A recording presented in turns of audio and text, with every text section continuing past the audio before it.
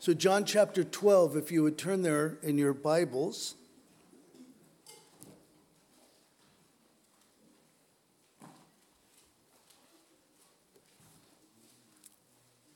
Beginning in verse 1. No humming, please. Then 6 days before the Passover, Jesus came to Bethany, where Lazarus was, who had been dead, whom he, Jesus, had raised from the dead. There they made him a supper, and Martha served, and Lazarus was one of those who sat at the table with him. Then Mary took a pound of very costly oil of spikenard, anointed the feet of Jesus, and wiped his feet with her hair, and the house was filled with the fragrance of the oil. But one of his disciples, Judas Iscariot, Simon's son, who would betray him, said, "Why was this fragrant oil not sold for 300 denarii and given to the poor?" This he said not because he cared for the poor, but because he was a thief and had the money box and used to take what was put in it. But Jesus said, "Let her alone. She has kept this for the day of my burial." Note that. She has kept this for the day of my burial. For the poor you have with you always, but me you do not always have. Now, a great many of the Jews knew that he was there, and they came not for Jesus' sake only, but that they might also see Lazarus, whom he had raised from the dead. But the chief priests plotted to put Lazarus to death also, because on account of him, many of the Jews went away and believed in Jesus. And Father, we pray that as we look at this account, Lord, I think for most of us gathered here today, we probably are very familiar with this. I mean, if we've been a follower of you, Lord, for any amount of time, we've read through the Gospels. We've probably read through them many, many times. But we pray, Father, that as we look at this portion of Scripture today, that we might be able to look at it with fresh hearts and fresh eyes and fresh minds, Lord, and that you would give us life application. Father, we thank you for recording these things for us, for using these men, these different authors, Lord, Old and New Testament alike, who penned these things under the inspiration of the Holy Spirit. So teach us now, we pray, by that same Holy Spirit. Thank you, Lord. In Jesus' name, amen. You know, you look at the account, you look at the scriptures, and I think they're so intriguing. You know, there are many things that we don't know. And I'm reminded of that as a follower of Jesus. The longer I live, the more I realize how much I need to grow, how much I need to really glean from the Word of God. I'm thankful that I'm not where I was when I first started walking with Jesus. I'm thankful for the many decades of studying the Scriptures and reading the Scriptures and prayerfully applying the Scriptures to my life. But I know that all of us have so far to go. You look at the account and we see, of course, a gathering, a dinner. They're gathered in Bethany. It's 6 days before the Passover. Jesus is there.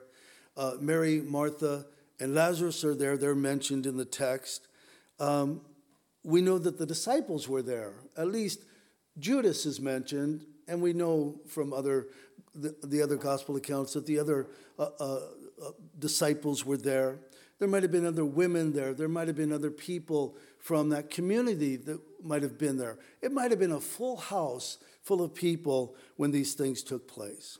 And so they are going to have a dinner. I think, personally, though it doesn't say it, I think it's safe to conclude that they wanted to do this for Jesus, to show their gratitude to Jesus.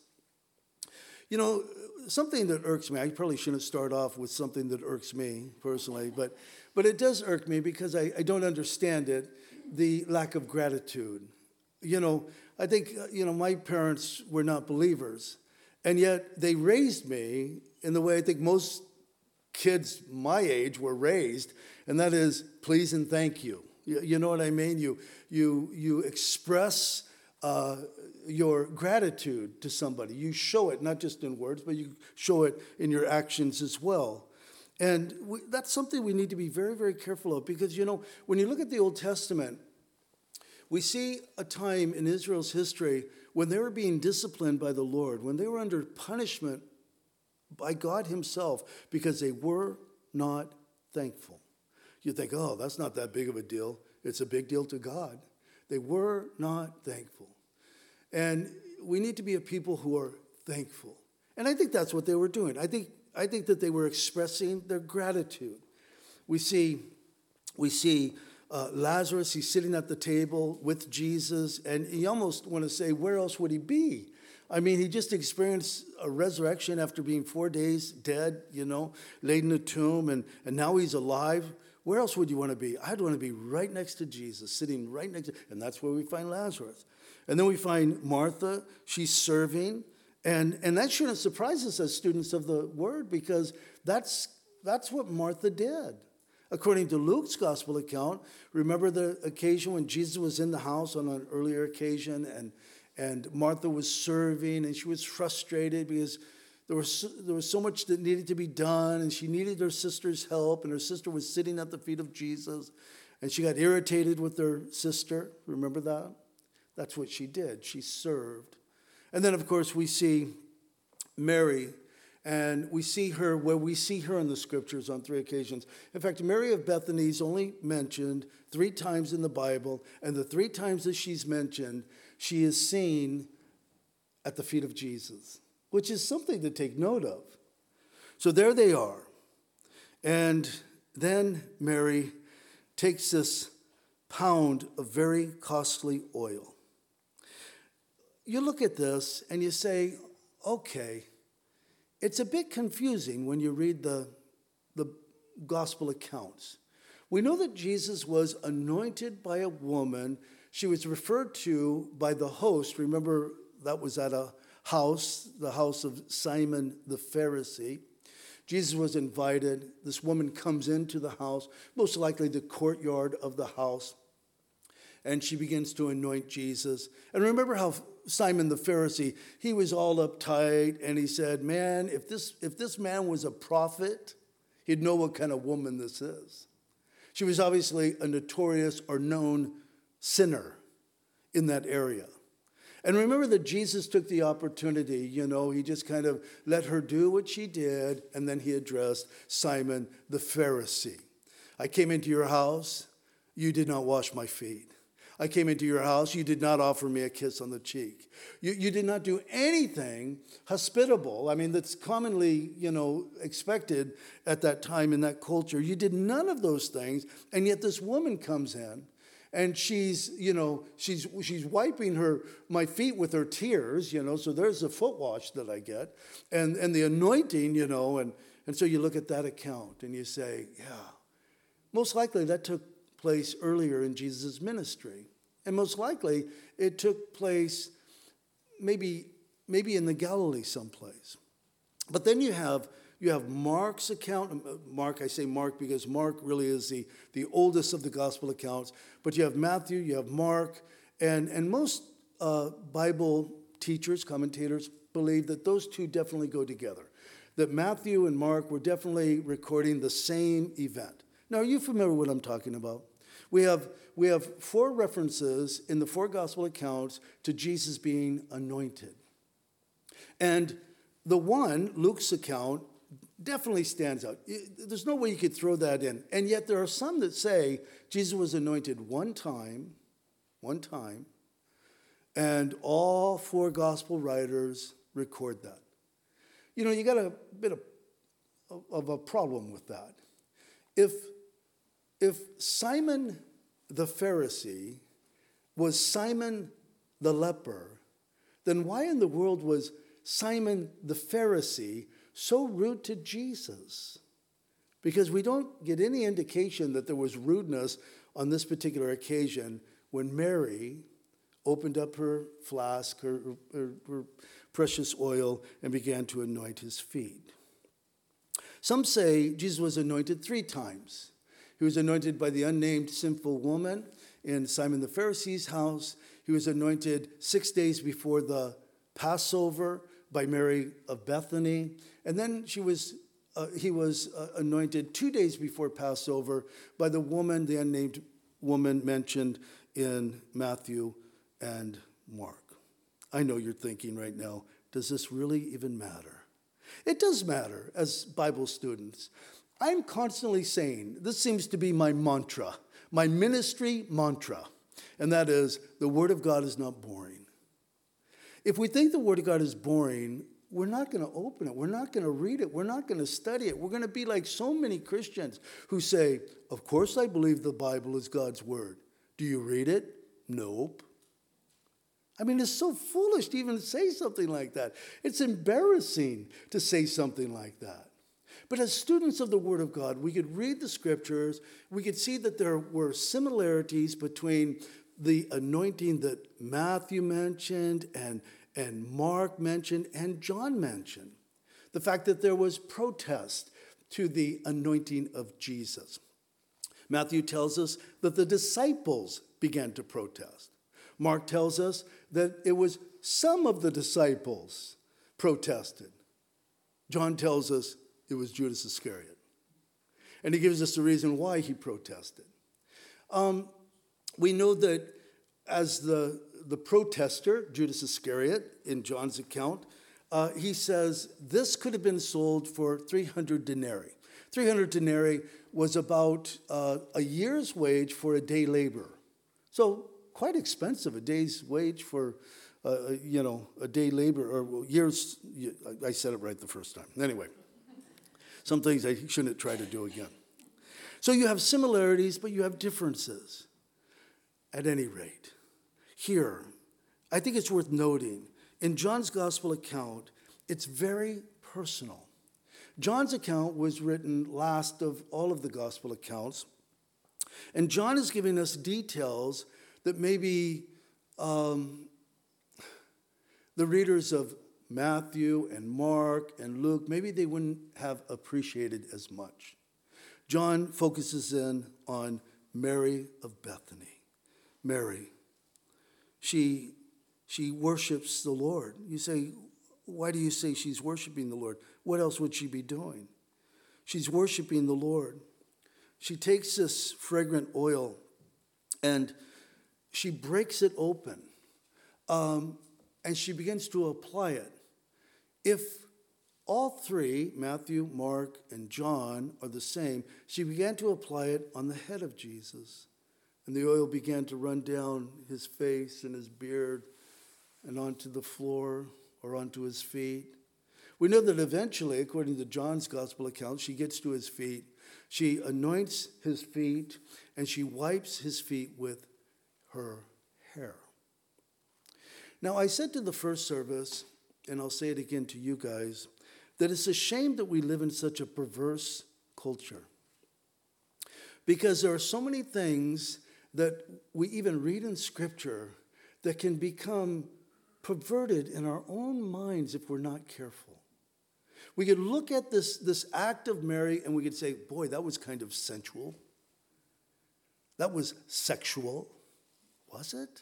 Really? We need to be so careful. In fact, when we read the Scriptures or we're singing a worship song and some perverse thing comes into our mind, you know what we need to do? We need to immediately renounce that thing and say, oh, Lord, forgive me for thinking of such perverse things. This was a beautiful act. She begins to anoint the feet of Jesus.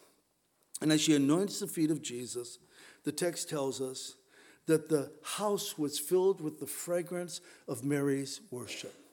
The whole house began to smell like her hair and Jesus' feet. Beautiful. Again, culturally, it might not fly in our culture today, but at that time, I'm not saying it was normal. It was surely unusual, unique, different. But there was something beautiful happening here.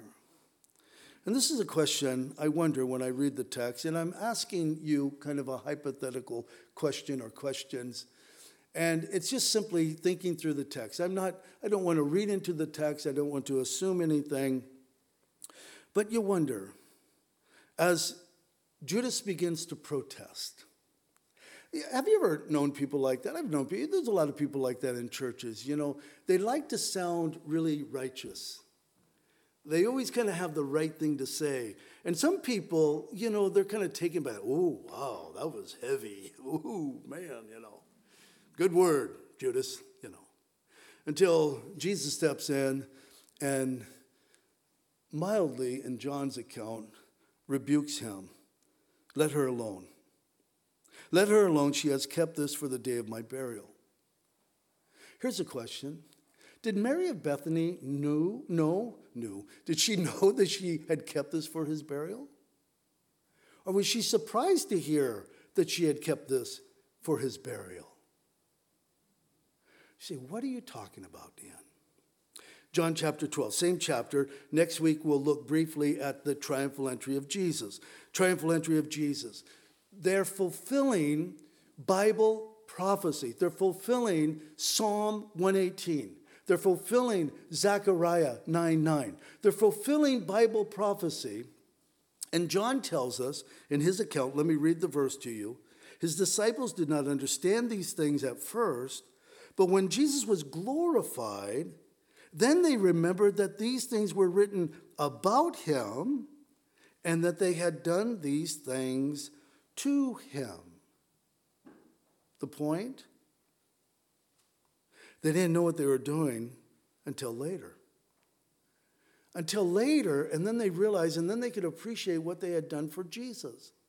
You wonder, what were they thinking at the moment, at the time? Were they just kind of caught up emotionally in the whole thing, and they're doing these things, and they're fulfilling Scripture, and they're not even thinking of Psalm 118 or Zechariah 9:9 or any other scriptures, Daniel chapter 9. They weren't even thinking of that. They were just simply doing what they felt like doing in the moment. But then, once Jesus was glorified, he ascends to heaven, He's no longer there. And then they begin to think about these things. They say, oh, we didn't see it then. We didn't understand it then. We didn't appreciate it then.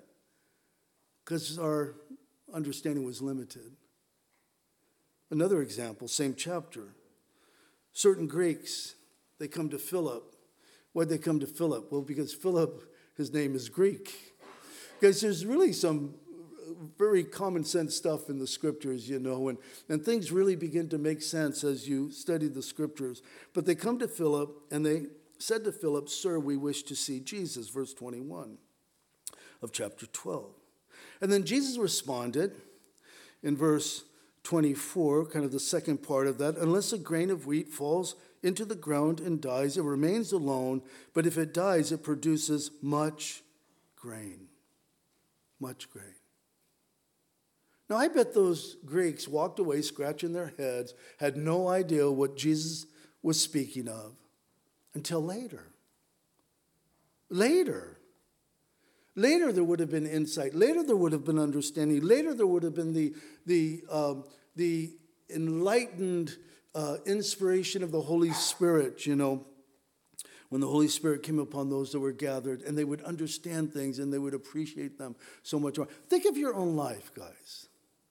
You live your life. None of us, rarely, are recognizing things in the moment. I'm going through this is happening. Oh, I met that person. Isn't that interesting? What a coincidence, And then later on,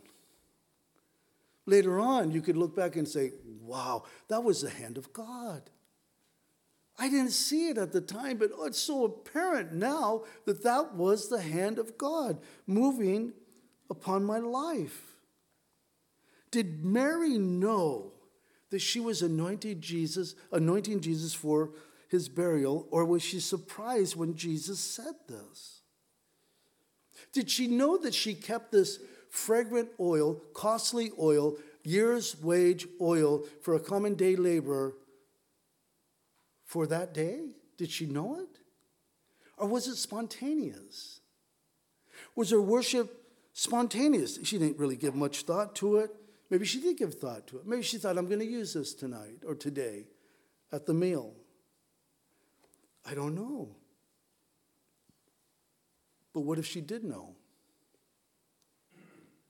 I'm not suggesting she did know, but I'm saying, what if she knew?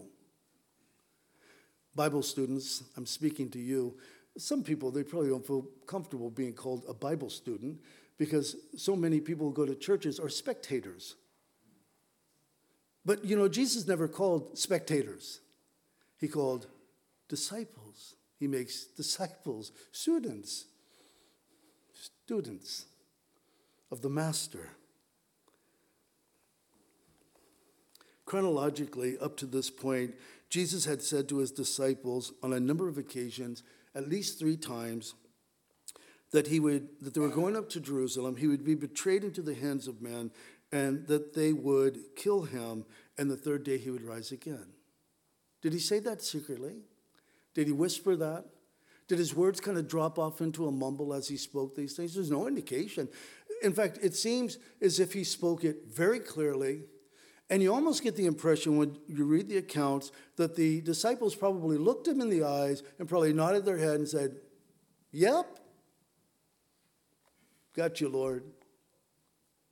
And yet we read the scriptures and we're so surprised that once Jesus was betrayed and taken and killed and in the tomb for 3 days and raised on the 3rd day, we find it so strange that his disciples were surprised by it. But you know why? Because we live in the until later. See, we have insight that they didn't have. What is clear to us was foggy at best to them. And yet, here Mary, she's hearing these things. Guys, we saw it last week. Do you remember? John's trying to show us something if we're paying attention. John showed us last week that God could use a cold-hearted, indifferent, high priest named Caiaphas, who cared little for the honor of God and much for the honor of himself and his, sphere, his group, that God could use a man like him to speak prophetically of the fact that this is a good thing, that Jesus would die for the nation. He speaks it. What did you just say, Caiaphas? I have no idea what I just said. No idea. What did he just say? I'm not sure what he said. It doesn't make any sense to us now until later. Later it would make sense. Don't you think, guys, think of this. We need the reassurance because many times, we share the gospel with people, and nowadays it seems like people's hearts are so cold, indifferent to the Lord. They've been brainwashed. Sadly, many of us have sent our children to schools and they have began brainwashing them from kindergarten all up. And we shouldn't be surprised that they have this unreasonable indifference toward God. Don't be surprised, parents. We're setting them into the lion's den on many occasions. And we don't realize that they're being brainwashed. We knew it with our oldest. When there were certain agendas that were pushed in his math class, his history class, his science class, and you think, what in the world? Why are you even talking about these particular topics? They have nothing to do with the topic of the class, But it was an agenda. Anyway, they didn't understand. She did these things. Was she the only one listening? Was she the one who caught it when Jesus said that, these things were going to happen to him? I think it's worth noting that Mary of Bethany did not go to the tomb on the morning that Jesus rose from the dead. Do you remember why the ladies went to the tomb on the morning that Jesus was resurrected? They went there not to see if the tomb was empty. They went there to anoint the body for burial. That's why they went there. Mary of Bethany, she only lived 2 miles away from where the tomb was, maybe less. Why didn't she show up? Did she know somehow that he wasn't going to be there? I'm playing with you a little bit, but I'm doing it so that we might think of, these things, and we might ponder these things, and we might consider the fact that God wants us to understand things. He wants us to see things. That God doesn't keep us in the dark. I think there are so many people, sadly, we are willfully ignorant. You know what? I'm willfully ignorant about a lot of things because I really don't care much about them. I really don't. I worked at a job one time for about 6 months. I did not like the job. In fact, I hated the job. It was in Santa Barbara. It was for an alarm company. And if you work for an alarm company, I'm not saying anything negative, but it was just for me. It's just my mind didn't work. I was a carpenter by trade, and the wires and all of this, and the board and the panel and all of this stuff. And I didn't like it. The only thing that was interesting is going into these extremely wealthy people's homes. Kenny Loggins and Jim Messina, we went into their homes, and Jim Messina would always call because he couldn't figure out how to use the system, and so people would have to go out there and help him with that. And John Travolta, and people that are known, and also people that are unknown to most of us, but obviously extremely, extremely wealthy. And so we would put these alarm systems in their homes, but I didn't like it. And I remember my boss, I had met with him. I got another job from someone at the church, Tim DeKaya. His father owned a wholesale nursery, not babies, but plants, out in Goleta. And he said, "Hey, Danny, my dad's looking to hire, are you happy at your job?" And I said, "No, I'm not, I'd love to come and work, because I had done landscaping when I was in high school and everything." And I said, I'd love to do that. And I remember meeting with my boss at the security company, and I remember he said to me, "You just start picking this up. I'm not surprised you want to leave." He said, and then he went on to kind of give the rah speech.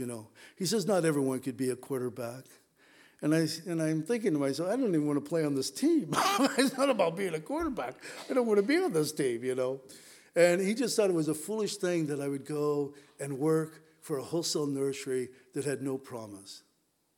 Oh man, I could tell you stories about the wholesale nursery because the owner of the wholesale nursery, George DeKaya, Japanese man, obviously, who had been in the camps, during the war here in the States, born here in the United States, but had the tattoo, and yet this man loved the Lord Jesus with all of his heart. I had never, ever met in my life, I think before then and up to this point, a man that was truly, truly humble, not just faking it, not just kind of keeping his, but truly, truly humble.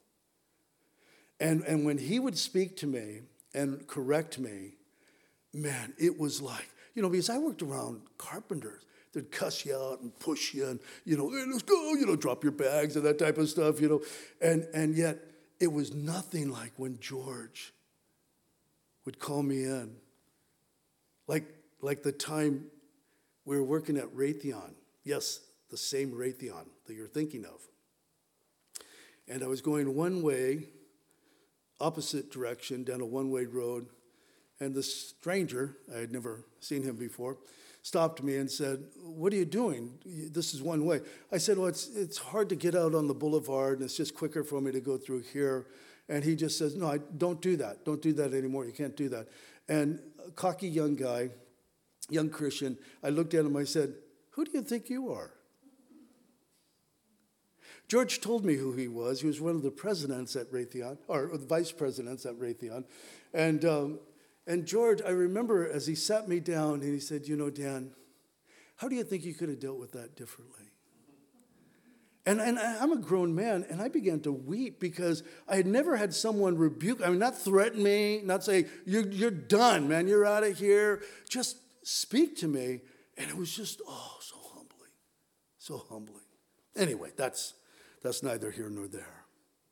Mary, I get off track. She has this costly oil of spikenard. Do you know that there are many Bible commentators, teachers that believe that this could have been, because there's no indication that they were wealthy people, this could have been her dowry.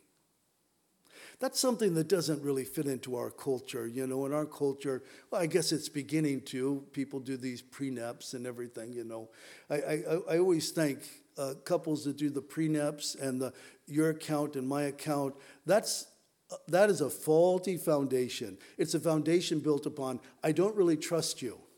So just in case this whole thing goes south, have I made any enemies yet? It's something to consider. I mean, if we're really in it, let's be in it. Let's trust the Lord. You might not be able to trust the person, but trust the Lord with your life.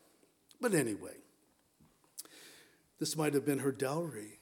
This might have made her more wanted. Doesn't that sound so shallow to say that? I know we're all emotional here in the United States of America, and love and truly true love exists, I truly love my wife, and I'm so glad for her. But at that time, in that culture, what would the wife bring to the table? Well, she had this dowry, this expensive oil that was worth a year's wages, but not anymore. When she broke it, not anymore. Mary, is there a big plastic bag up there? I'd like to put the rest of this in. No, not anymore. She lavished it upon the Lord. In fact, her worship, it was public, but it wasn't showy. It was seemingly spontaneous. It was sacrificial. She lavished it upon. It was personal. It was genuine. It was costly. It was like the gift, like David when he bought the threshing floor. He's not going to give the Lord anything which does not cost him. That cost him nothing. 2 Samuel 24:24. And that was Mary. You say, she was just being emotional. Sometimes emotions can get in the way. We, when we were at Calvary Chapel, Grass Valley, and we were there for about 10 years, we had a fellow that helped out with the worship. He played stand-up bass. And so one Sunday, and it wasn't like this was a normal thing at our church at Calvary Chapel, Grass Valley, but one Sunday after worship, the fellow just kind of spontaneously began to speak. And it was apparent that it was prophetic. It was a prophecy. And he began to speak, and it was so sweet and so genuine. It was just nice, Until the next week, it happened again. And then the week after that, again. And then it got to the point, where the worship stops and everyone just kind of looks over at the guy on the bass because they know he's got a word for the congregation. And then our leadership went to him and said, brother, we believe that what happened the first time, it was genuine, but man, you're like trying to make something happen. You just keep pushing this thing. And of course he got offended and he said, you're quenching the spirit. And he went down the street to the Foursquare Church that was allowing that stuff. See, it wouldn't have been so sweet if every time Mary was around Jesus, she broke out a flask of oil and said, I'm doing it again, Lord. Here it is. I'm just showing how much I love you and everything. There are some people that move that way. Everything's kind of an emotional thing. I think that Mary was probably emotional when she was doing this. I think it's an emotional thing to worship the Lord, to thank the Lord. Men and women, many times we break down in tears when we just consider the goodness of God. That's a beautiful thing. But if we're trying to make something happen, we're pushing it. Then it becomes, why are you doing this? Is this really for the Lord or is it for... A number of years ago, someone brought a fellow into my office. It was during the summer. I remember it was warm. And he came in and he said, I'm here to bless you. I thought that was an odd way to say it, I said, oh, wonderful. How are you going to do that? And he says, I'm here to bless your congregation. So now we're getting a little, okay, how are you going to do that? I got some songs that I'm going to share. And I said, oh, I'm sorry. Thank you for the offer, but we have our worship, and, they're prepared for this. And we're not going to do like special songs or anything. We kind of have an agenda. We're going through the Word of God, and so we kind of have our things. And he said, I was baptized by Pastor Chuck. And I looked at him, and I laughed. He says, what are you laughing about? And I said, brother, I don't know you. I don't know your name. And do you really expect me to be impressed because you were baptized by Pastor Chuck? I mean, the more this fellow spoke, the more he revealed how shallow and emotional and limited his relationship with the Lord was. Because how many thousands of people were baptized by Pastor Chuck that are not walking with the Lord? I think this guy would have fallen into that category. And I just said, no, you're not going to do that. Thank you for the offer. And so what he did, which showed more of his motivation, he sat back there. Mariel was leading, so we didn't have the booming voice of Nehemiah accompanying Mariel. So he drowned out her voice sitting back there to make a point. Watch me. Do you see me? Look at me. I made sure I stood at the back door when he left, and I said, I guess you got your way. To my surprise, he called me the next day. He said, I am so sorry. I don't know what I was thinking. That was rude. You do not know me. I am embarrassed by my actions. I'll tell you, when someone approaches you like that, your heart just melts, and you just say, oh, no hard feeling, wonderful, because the Lord is speaking to him and revealing his heart and his motive and everything else. Guys, we need to be careful that when we worship the Lord, it should be spontaneous, it should be emotional, but it should be thoughtful as well. I'm telling these stories, but I was telling Tracy last night, there was a church that was going here for a number of years, and then it closed its doors. I don't know the reason why it closed its doors. And the pastor and his wife showed up here. I had met the pastor one time before, and I was just simply doing the teaching for the Sunday morning service, and the pastor and their wife, literally, their jaws were just kind of hanging. Almost like they were like they were shocked by what was coming from the pulpit. And I wanted to talk to them afterwards, and they jetted out, and it was just kind of a weird type of thing. And in my mind, I'm thinking, what were you shocked by? It's the Word of God. Obviously, it's tainted with Dan's commentary or Dan's words or whatever. That's, and maybe that's the thing that shocked them. Probably, it probably shocks you guys as well. But I just think to myself, guys, there should not be a shock at the Word of God. There should be this agreement within our hearts that, yes, you know what? Here's the fact of the matter. I'm speaking of myself now. I'm not right most of the time. Most of the time, I'm wrong. Most of the time, I feel something or think something, and it's not legitimate. It's not right. But my Lord loves me enough to speak to me in those moments. Sometimes it's not in the moment. It's rarely in the moment. Usually it's when I'm alone and I'm thinking, and it's almost as if the Lord, I know it's my own thoughts, but I believe that it's the Lord. He begins to just kind of, Danny, when you said that, not maybe, it's never a maybe with the Lord. Yes, Lord. Yes, Lord. I'm sorry, Lord. Listen, do you know what that means? It doesn't mean that God is an ogre. It means that I belong to him. If you're never corrected by the Lord, you know what that means? You're an illegitimate child, based upon what the writer of Hebrews tells us.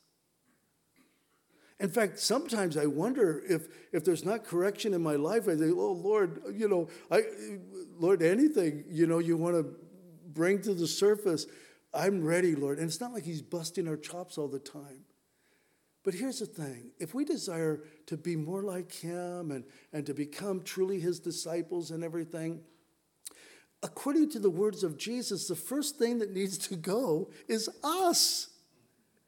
That's the first thing. Deny yourself. Oh, what, Lord, come on. Because we love ourselves. We want to be predominant, in our lives.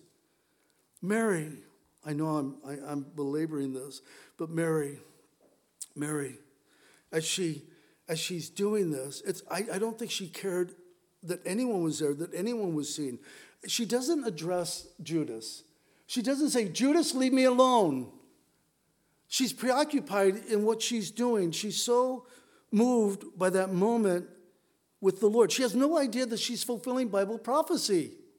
Think of that. I didn't know I was anointing your body for burial. I didn't know that this was spoken of in the Old Testament. I didn't know. And here I'm playing my part. And I had no idea. She was criticized just like David was. Remember David when he danced before the ark? He was wearing his linen ephod. And people misunderstand that. And they say, well, David was in his underwear. He wasn't in his underwear. David had divested his royal garb, if you will, so that he might worship the king. And everyone seemed to be into it. Look at the king. He's so different than Saul. Saul, the man that was concerned about himself only. Look at David. He's willing to be a fool for God's sake. Of course, he wasn't being a fool for God's sake. He was glorying in the fact that the Ark of the Covenant, when you understand the significance of the Ark and how it had not been there and how they had tried it, with the arm of the flesh, and it failed, and someone died because of that, and how David was angry at God. Remember the whole account? He was angry at God because God struck the fellow, And now this time, they're doing it the way God prescribed. And David is just so moved by this. And the people are moved. And he gives them bread, and he sends them home. And, he says, now as the ark of the Lord came into the city of David, Michal, Saul's daughter, who happened to be David's wife, looked through a window and saw David leaping and whirling before the Lord, and she despised him in her heart. Ridiculous. Judas, ridiculous. Why this waste? Michal, David's wife, ridiculous. Why this waste? It's interesting to note that Michal was barren. She never had children. She never had fruit. There's kind of this release, in our lives, worshiping the Lord. There's this release of God's blessing. Well, I'm going to end with this. You could come up, please. Verse 10, but the chief priest plotted to put Lazarus to death also. Lazarus, as long as he was walking around breathing, he became a reason for people to say, maybe I need to look into Jesus. Maybe I need to believe in Jesus. Hey, guys, we haven't been physically dead. I mean, maybe some of you had something where you had to be resuscitated or something, but we were spiritually dead. And as we're walking and breathing and living, and we're supposed to be kind of a living, breathing testimony of what God can do. With all of our imperfections, but we're still that, When I first got saved and I contacted all of my old friends through letter or phone or in person, and most of them would say the same thing to me. They would say, Danny, you've always been into spiritual things. Without saying it, what they were saying is, this too will pass. This too will pass. Sadly, that's true for a lot of people who profess to be followers of Jesus. This too will pass. It's past. Where are they? I don't know where they are. They're not around any longer. But it ought not be that way. There might be some, maybe not in the room, maybe in the room, but there might be some that are listening online and maybe they're thinking, this guy, I tune in, I don't know why I tune into this guy, and he talks about Jesus, and boy, the way he talks about Jesus, it sounds like Jesus truly is amazing. And maybe, just maybe, I'll come around to putting my faith in Jesus, but not until later. Until later. A lot of people think that way. Kind of sow your wild oats when you're young. You know what's tragic about that? There are so many people that have sown their wild oats, they don't have anything left in their head or their heart to receive Christ. It's so tragic. So tragic. I mean, it really is. It's so sad. But we don't know that we have tomorrow. We don't know that we have until later. And this is why, Paul, quoting Isaiah 49, he says, "In an acceptable time I have heard you, and in the day of salvation I have helped you. Behold, now is the acceptable time. Behold, now is the day of salvation." Put your faith in Jesus. Look at this world that we live in. Is there anything you could stake any confidence in? You could build anything on.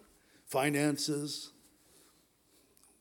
politics, There's nothing in this world. It's like sinking sand all around us. And so you can turn to this, that, or the other, or you could turn to Jesus.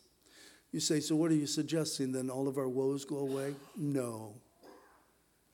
But in Jesus, we have a different perspective, a different lens of looking at the things that we're dealing with in this world. Daniel said in the last days that the wise will understand. Understand what? Understand what's happening in the world. Thank the Lord for the many who are paying attention to what's happening in the world and they're understanding the Lord is wrapping things up. Time is coming to a close. These are the things that we've been warned of for a long time. Now we're seeing these very things. It's no accident that Israel is in the headlines right now, because Israel is always in the headlines from God's perspective according to his word. It's a prophetic clock to tell us what time it is, And so we need to be people who realize, Lord, I can't put you off. I want to believe in you. I want to place my faith. I acknowledge my sin. I want to live for you. And then to go in full bore. Full bore.